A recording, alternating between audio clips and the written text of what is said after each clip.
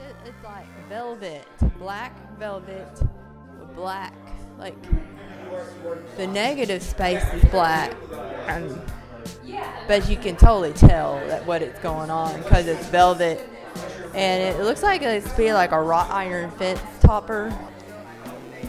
The panels on the wall are dark black, probably felt. There's like patio patterns. The large, what do we call this? What is this? Planter, flower bed. Brick flower bed in the middle of the garage is curious. 2 large shrubs in it. The felt panels are like reminiscent of ironwork you might see in a gate. There's a brick structure, like a planter with some bushes. 2 bushes. I think there's some sound coming out of it. And around it on the walls, we got these canvases with stretched with some kind of material, like suede maybe, or kind of has this reflectiveness to it, but it's black and stitched with some different geometric patterns. One of them over here is like a triangle shape. This black fabric that's kind of changing as you move around. And it has this kind of ornate pattern on it. Looks like an architectural ornament kind of thing with some birds and like a little floral pattern. So something you see in like a window or on a house or something. This looks like a velvet canvas that's like mainly a rectangle, but also has like an arc at the top, and it looks like black velvet to me. And I think it is, which is like the blackest of black. It doesn't get any blacker than that. Hello, my name is Omaya Jones, and this is the Good Weather Podcast. Good Weather is a contemporary art gallery located in North Little Rock, Arkansas, and on this episode I chat with Haynes and artist Amy Garafano. We talk about process, how she and Haynes met, and what it's like to hire someone off of Craigslist from halfway across the country. So check it out, and you'll hear from me on the other side.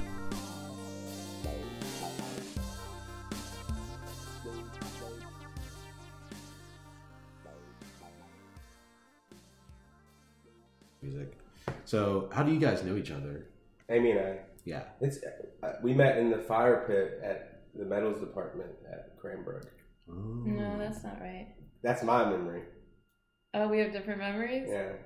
I remember meeting you at the gallery on campus, and you were holding a giant pencil that you made out of cardboard or something. Tony Garbarini made for me. It was this group show that opened the year. I don't remember that. How long ago was this? This was 7 years ago. Jeez. Yeah. Yeah. Close to 2000. Yeah, Haynes was kind of the... He's shaking his head. I don't know. You're scared of what I'm going to say. Yeah. I mean, now that I see Haynes in his context at home and like with his family, it's kind of all clicking and making sense. I mean, he was like bopping around campus, like he was kind of the mayor, like greeting people. And I remember showing up my first year and being kind of disoriented and, oh my God, what am I doing here? And he was like, hi, I'm Haynes Riley. And he was the first person to like look me in the eye and say hello. And I thought, this guy's really nice. Oh. So we went to graduate school together. Right. Okay. But Amy's work, like, I saw it the year after, like, her thesis work. I really didn't know your work first year that well because the studios are pretty private spaces. And then otherwise the other space you would see someone's work is in a critique, which is in different departments on campus. So that's twice a semester. So in my second year, I was just focused on what I was doing, and probably as much as I could, other people's work, but I didn't really see the embodiment of your work until your thesis showed. So I was in the painting department. Mhm. Haynes was in 2D. Yeah. So we didn't cross paths a lot. Yeah. And then, but where I showed for my thesis was in the same room that you had Or shown nearby, yeah. nearby Yeah. the year before. Yeah, So we were 'cause kind Laura- of both engaging in the same weird space Yeah, and dealt with it in different ways. yeah. And her work at that time, I think, dealt with space and cared about space in a way that I cared about it. Like, I think mine's not nearly as mature of work as Amy's, obviously, but yours is work. I mean, her work like it was incredible, and it dealt with upholstery. It dealt with, I guess, like architectural oddities, and overlapping, like of different. It felt like maybe different sort of systems. That's what at Cranbrook, Alel Saarinen is a Finnish architect that was recruited to design the campus of the boys' high school and then the art academy, and then from there it became like a science institute. And George Booth was the sort of money and family behind this. He was a newspaper mogul, yeah. So with that, like Alel brought this sort of modern Finnish style. It had like a little bit of expressiveness, all these sort of strange points where it didn't quite fit what became modernism, but it was sort of leading towards that. And his son, Eero Saarinen, was at school there. Charles Eames was at school there, met, and they sort of, with Florence Nolan, Harry Vittoria, like launched this mid-century modern, what became known as mid-century modern kind of architecture and furniture design. And I think that influenced your work a lot, at least a perceptiveness of that architecture, of that. Mm-hmm. Yeah, it definitely did. Well, that series that I did at the end for thesis was looking specifically at the places where utilities entered into that modern kind of idealist modern architecture and interrupted the space. So I was highlighting that with the upholstery, kind of drawing attention to it. And I think, thinking about the Eameses and Charles and Ray doing the upholstery and Charles looking at the plans abstractly, it kind of being like some kind of a synthesis of that. Yeah. So that's where my awareness of her work. Okay. And that's 2011 or 12 or something. Yeah. And then so I graduated, obviously moved home, started Good Weather. She moved to Los Angeles. Mm-hmm. And so you were working with upholstery at the time. Were you working with upholstery before that, or has that always been a part of your work? No, I wasn't. It was kind of in that series that I started working with upholstery. And what Haynes was saying about the way you approach the use of space, was that like a conscious thing? Yeah, that was where I arrived at in my evolution during school, was to start to think more about architecture and more about space. But I hadn't done that before. I was always a painter, doing paintings on the wall in a painterly way. Right. So how did you make that transition from the paint to the... Well, I think it was an environment of Cranbrook, partly because there are the design programs and the architecture program, and the environment is so specific and interesting. Kind of made me think about things on that scale. And I don't know. My ideas just took me there. I started to look at, it was such a weird kind of meandering conceptual path, but I started appropriating from images of British summer homes, just like recreating elements from those homes. And so that was my first time kind of stepping outside of an object, or, well, not really, because I don't know. It was kind of as soon as I arrived at Cranbrook, actually. Okay. When I think back, there were ways that I was thinking more about the room than the object. And then with your art, so you talked about incorporating these architectural elements, and that's part of your art at the show here too. So this is not the first time this work is shown, right? Like this is It is the first time. Yeah, it is. Oh, is it really? Because I was looking at on your website, one of your shows, and they're similar, but I guess they're different. The specific works are different. Yeah, maybe you're thinking of the round one that went to Miami or something. Okay. Yeah. It's similar series, like similar approach to making that we've shown before. Actually, before we talk about this show, I want to talk about Miami because you said that Miami was your rebirth. Did I? Yes. So I want to. Your enunciation, or maybe not the rebirth. It was the. I did. I baptism. said, yeah. I can't remember, and I don't even know what I meant anymore. Oh, okay. Well, what it was like a stage. I mean, it's not really. We showed Amy's work at Art Bandini, which was this one-time art fair in Los Angeles, and maybe was that your first time showing in LA, or had you shown once? I had shown in some other small spaces. At Loudhaler Gallery, like in a group show. Maybe. Yeah, and BB. No, that came after. Yeah, maybe just that. But this series of work, I guess, was that possibly was like the first time we'd shown it in LA in a way like that. The series of work this last year and a half has sort of found its way. We showed it again like at the beginning of the year in January, and then again in December, not in Miami, where we had a solo booth that we presented. And so that was, in a way, like you're at an art fair, so there's a context there, which is like transactional, one based in commerce. But we present the work in a way that the booth felt like a kind of mini exhibition. So she built a body of work throughout the year that she showed at, like, basically after January, she showed like 5 different spaces that are all really great spaces. Vacancy, Barbecue LA, Rainbow in Spanish, Egyptian Art and Antiques.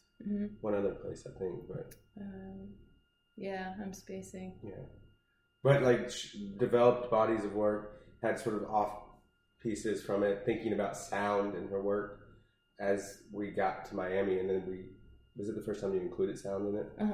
So then we had this exhibition, this sound was sort of included in it, coming out of the work.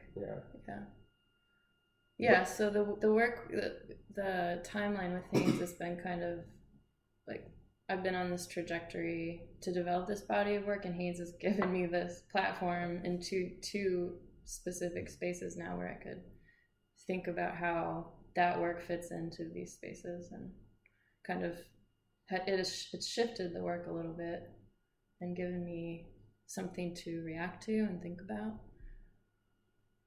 But the body of work itself deals with architecture, but in a different way than the work that was my first encounter with it, which is she's referencing the landscapes of Los Angeles, the neighborhoods of Los Angeles, the places of Los Angeles through wrought iron gates and fences and windows, and using as close as possible a one-to-one sort of scale of the patterns of those gates. And so in this case, at this show, you encounter like the windows and the short gates of it. At the show in Miami, we encounter these 8-foot gates, larger sort of body size spaces, and they work. I mean, the way that they work with materials of upholstery is different than they did before, and that they there's a real simple and smart use of the material within the positive and negative spaces of the pattern that she's using from these gates that create this phenomenological effect of shift that occurs, that you get the details within the design, and then so that you lose them when you're in front of it. And you can explain more about. Yeah, that was a good description. But yeah, I mean, velvet, I just saw an opportunity with velvet as a specific material that has this directionality that no other material has. And it actually I came out of thinking about the way sound does that too in a room, the way that you experience the shift of sound. No, I'm doing it with my hand. Oh. But you're right, the bouncing, like things make sound. Yeah, or just the way like you turn your body and you get sound wave, your experience of sound wave shifts as you move. And so I was thinking about velvet in tandem with sound. Right. And so that's, yeah, so really just trying to exploit that one quality in velvet and using these designs from around LA, from the gates and the landscape of all the ironwork that's everywhere there as my kind of structure for the work. That's why I feel like my trade secrets don't matter, because even Right. you two don't know how they're made. Right. So my question was, how do you turn such a gorgeous corner on these? And Which also, corners are you looking at? well, let's even just talk about this. You've got the curve here, right? Yeah. And it's like a concentric circle, right? Mm-hmm. So you're going to go from that edge and then go straight back. So you've Mm-hmm. got all this fullness of fabric that you have to make look really flat and gorgeous. How are you making that work? Because it, in my experience, it would all sort of like bunch up. Yeah, it does sometimes. I mean, I kind of stretch it. The other thing is, there are 2 layers of plywood, so I can't. So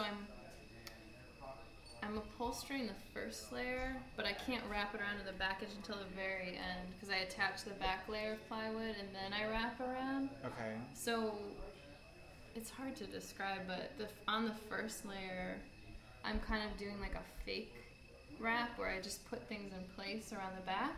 So I do It's that for with tension. upholstery. I'll do like a Yeah, placement to get it where with you just want it. tacked staples every so Uh-huh. often, but it always gets pulled out and Exactly. fine-tuned. Yeah, exactly. And then once I get it pre-placed, that's when I do the inside edge of these cutouts, Uh-huh. like all of these edges. Right, so then you have that same issue, like when you cut that, you know, let's call it at a 45-degree angle to that, Yeah. then you have to spread it open and fit it into that corner, and so you have like a loss of fabric there. Yeah. You can't, so how are you dealing with that? So I'm just pulling it really tight. Like I snip it up until the last possible place, Uh-huh. pulling from the back side and stapling. Uh-huh. But it has to tuck so that you can't see that cut, right? Right. Yeah. And then are you treating the back with some kind of stabilizer or glue No, or should I anything? be? Well, I sometimes have You to, do. Especially fabrics that have a tendency to ravel because they're like more loosely woven. Yeah. I've put super glue, Cool. but I've also put fabric glue on the back and Just then to like get- rub it into the back, and then when I snip it, it doesn't then like sort of fall apart. Yeah, that's probably Because- something I should be doing. Well, it doesn't seem like you should be doing anything. They're so beautiful Well, I and perfect wonder looking. though, because I mean, I staple it end to end. Like the staples are like this, Uh-huh. so it's fully stapled, studded all the way around every edge. But the fraying is. How do you get a staple down in there? Oh, I use a little glue there. I do. Yeah, I use a fabric glue So- when it's really tight. For the benefit of people listening, she's it's an easy way to describe it is kind of like a sunburst Yeah. kind of look. So Yeah. you've got these rays that come to a really sharp point. But Yeah, it's not a so in tight sunburst. places. But it's an easy way to describe it. Yeah, I've heard it called that before. Yeah. But tell me, what was the reference? These From are this, like this is architectural a details? yeah. So these are all architectural details. This is from the top of an ironwork gate, and just the top part. So underneath this would be the full door gate. Right. Yeah. So this is just the element of a gate. That one's the same. It's kind of the top part of it. That's a full gate. That's kind of a full size small, like a low fence around a property, and then a small gate you walk through. Right. And this one's a window, and that one's a window. So they're all coming from kind of different places of the architecture. Well, I kind of want to apologize for geeking out on the craft because it does a disservice to it being art. No, Getting I so don't obsessed think so. about I how think it's perfectly it's really- created. I think it's all enmeshed, But it's. and I'm happy to geek with a fellow geek. Okay. And then what about, so in the middle of the gallery here, you have this brickwork, and it are these bushes. So can you talk about where that idea came from, and then tell us about sort of the process of like getting the bricklayers to come and actually build that? Yeah, so because I'm a painter, I was struggling to think about how to engage the whole space and really take advantage the shape of the gallery, and it kind of, I don't know, I'm not sure how that idea popped into my head or what that moment was, but I just was feeling like it could be an opportunity to kind of flip the gallery inside out and think about this inside space kind of to bring the outside in, with the bushes, and as an opportunity for me to see the way that changes the work too, and the way you engage with those forms, because I think the forms themselves like are ambiguous whether you're inside looking out or outside looking in, and the bush kind of places you outside more specifically. So I kind of wanted to see what that would do, and also as an opportunity to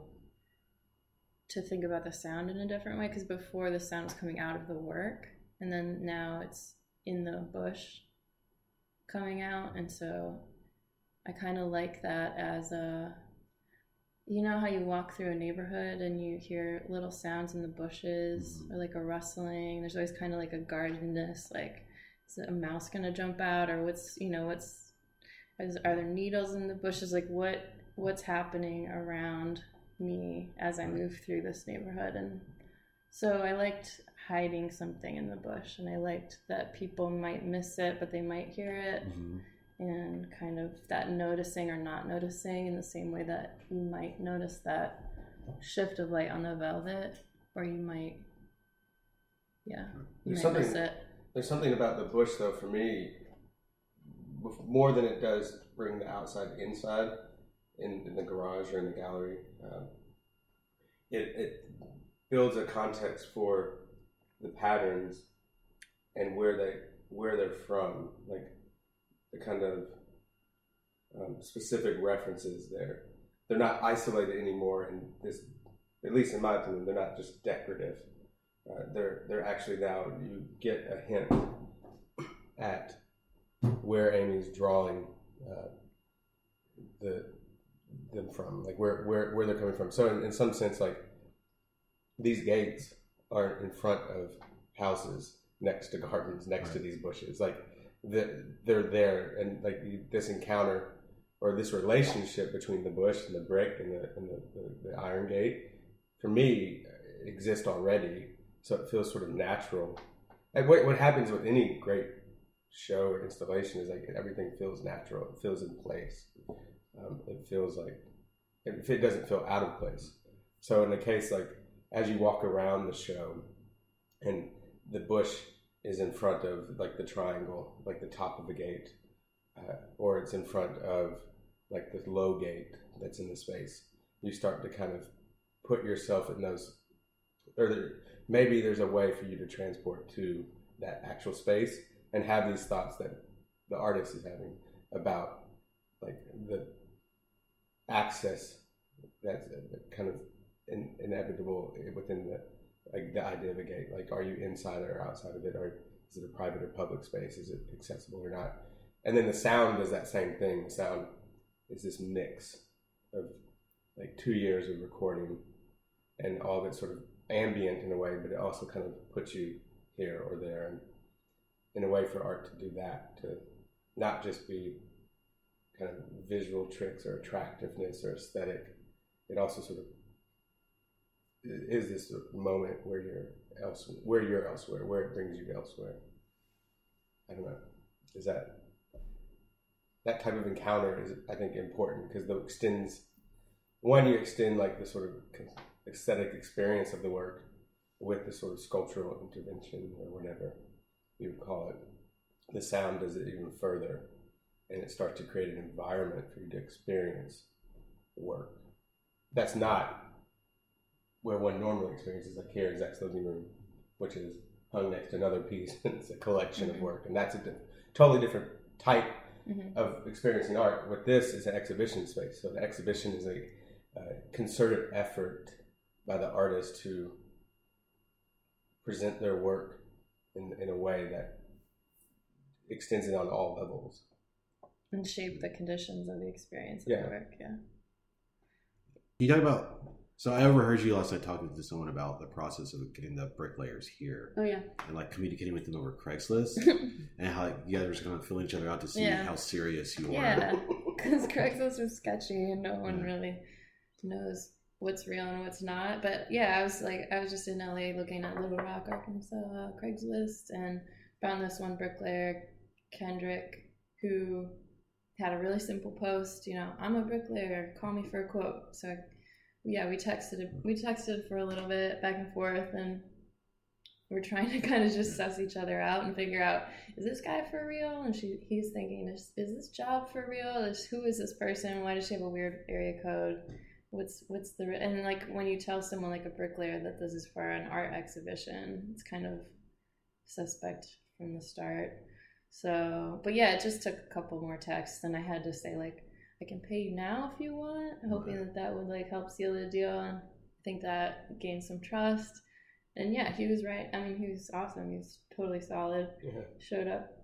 Well, with the case of working with people that have these skill sets, like welding or neon, like folding glass or whatever you call it, bending glass, or bricklaying or whatever. When I had the gallery built, you're working with like people who mud and tape and drywall things, and talking with them in ways like, this isn't your normal job.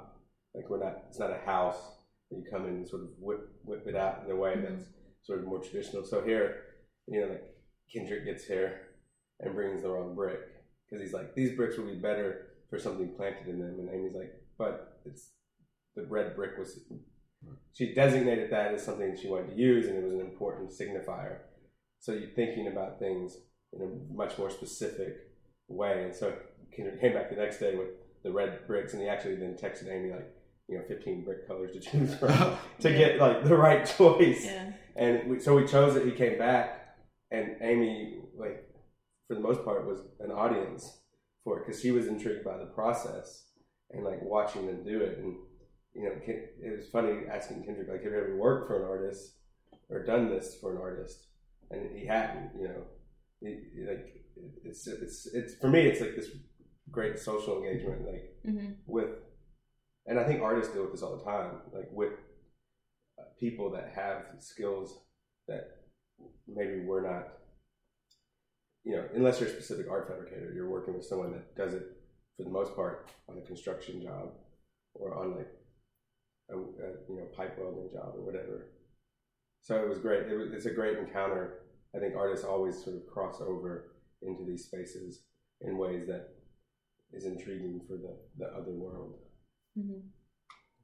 of laboring. I don't know. Even the guy at the Bush place was like, "All right, well, so if he's gonna live after 5 weeks, here's how you plant him into the ground afterwards." Like he was still like Kev, his name. He was just like, "All right," he didn't question it, but he was certainly like, "You guys are doing some weird things over there." Are you gonna plant them into the ground? Are you gonna try to sell them? They're for sale. Yeah. Well, as a sculpture, yeah. It was hard. A lot of things that come out of here we bring back to the artist, but sometimes you sacrifice something. Like Matthew Kirkhoff had a car, and we, obviously would have liked to sell it to someone as a piece of art, but we just donated it somewhere. We'll find a home for the bushes, I'm sure. Yeah, well, I mean, if we don't find a home for the whole piece, we'll find a home for the bushes. Yeah. But I'd like to place the piece. I was talking to David about Big Rock Sculpture Park. Yeah. And it makes me think of, is it Michael Asher? He's a conceptual artist, has this water fountain that was destroyed, but it was this water fountain at University of California, San Diego, UCSD, I think. It was one of the schools in San Diego, and it was in the middle of campus. It was just a water fountain that you'd find anywhere, but for him, it was like placed in a specific space. So this, out of the context of the gallery and around in his paintings, maybe is a whole different piece, but it'd be interesting to encounter it next to larger scale sculpture in the sculpture park and have this sort of unassuming brick piece. So for D-Install, I was talking to David about how to take the whole thing out and place it. He seemed pretty gung-ho about it too. Like, He was ready. Yeah. I was excited to meet him last night because I was telling Amy having someone in town doing something grassroots on a string budget, able to have a sculpture park based on his network of friends that he met at Franconia is just the same thing as how Goodweather got started. You know. So what do you have coming up next? You said you're going to Chicago? Yeah, I'm going to be in a group show with 3 other artists, and it's curated by Syndicate Gallery, Liam. The gallery's in Cologne, Germany, and he has this vision that he's still kind of fleshing that out, but it'll be fun. That's Chicago in October. And I think he's thinking of it as collaborative, so he's introduced me to the other artists' work, and then I think we're going to have a conversation about what the show ends up being. Cool. Do you want to plug anything, like your website or anything? Yeah, I mean... And Guillaume Boucher. What? I don't know. G. Yesterday, or a few days ago, I sent out the email and Amy's website links were broken. No. It's because I was trying to look at some stuff. Yeah, G hooked me up. Yeah, and my developer G, who's currently getting his MFA at Yale, and I haven't talked to him in a couple months because he's just busy. I was like, G, we need your help. It was something so stupid that only a developer could go in and fix. It was like a true or false question within the code that he just changed it to true. Oh. But shout out to G. Yeah, shout out to G for that. Because Amy's like, my website's broken. Crap. Like, people are like, we just sent an email out. My dad emailed, someone else emailed, like, hey, the website links are broken. We're trying to look at Amy's work. Yeah, it's bad. It's bad, right? Yeah. You can hear the sound piece on my SoundCloud if people are not visiting the gallery. So my SoundCloud is Amy Garofano, my name. And if you go there, you can listen to Hedge Piece. Cool. Yeah. Right.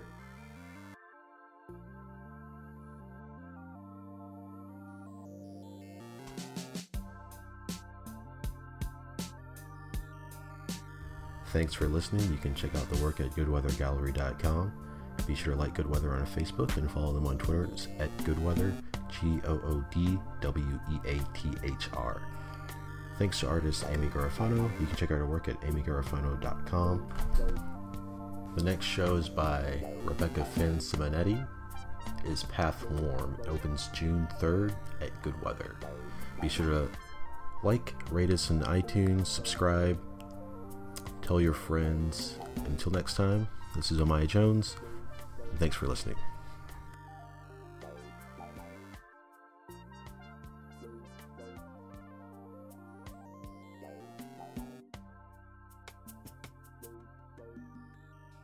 A few thoughts about Citrus on Pico.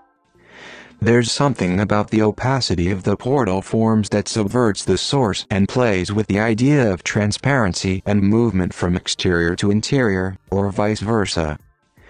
The stylization of the portals injects an element of artifice into the quotation of architectural forms.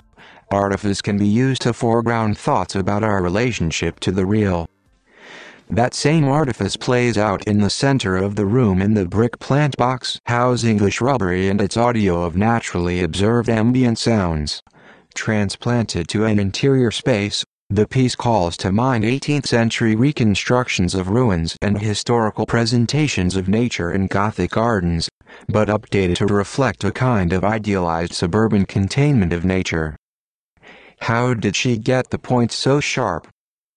Velvet is a seducer and makes me want to stroke the surface of the panels.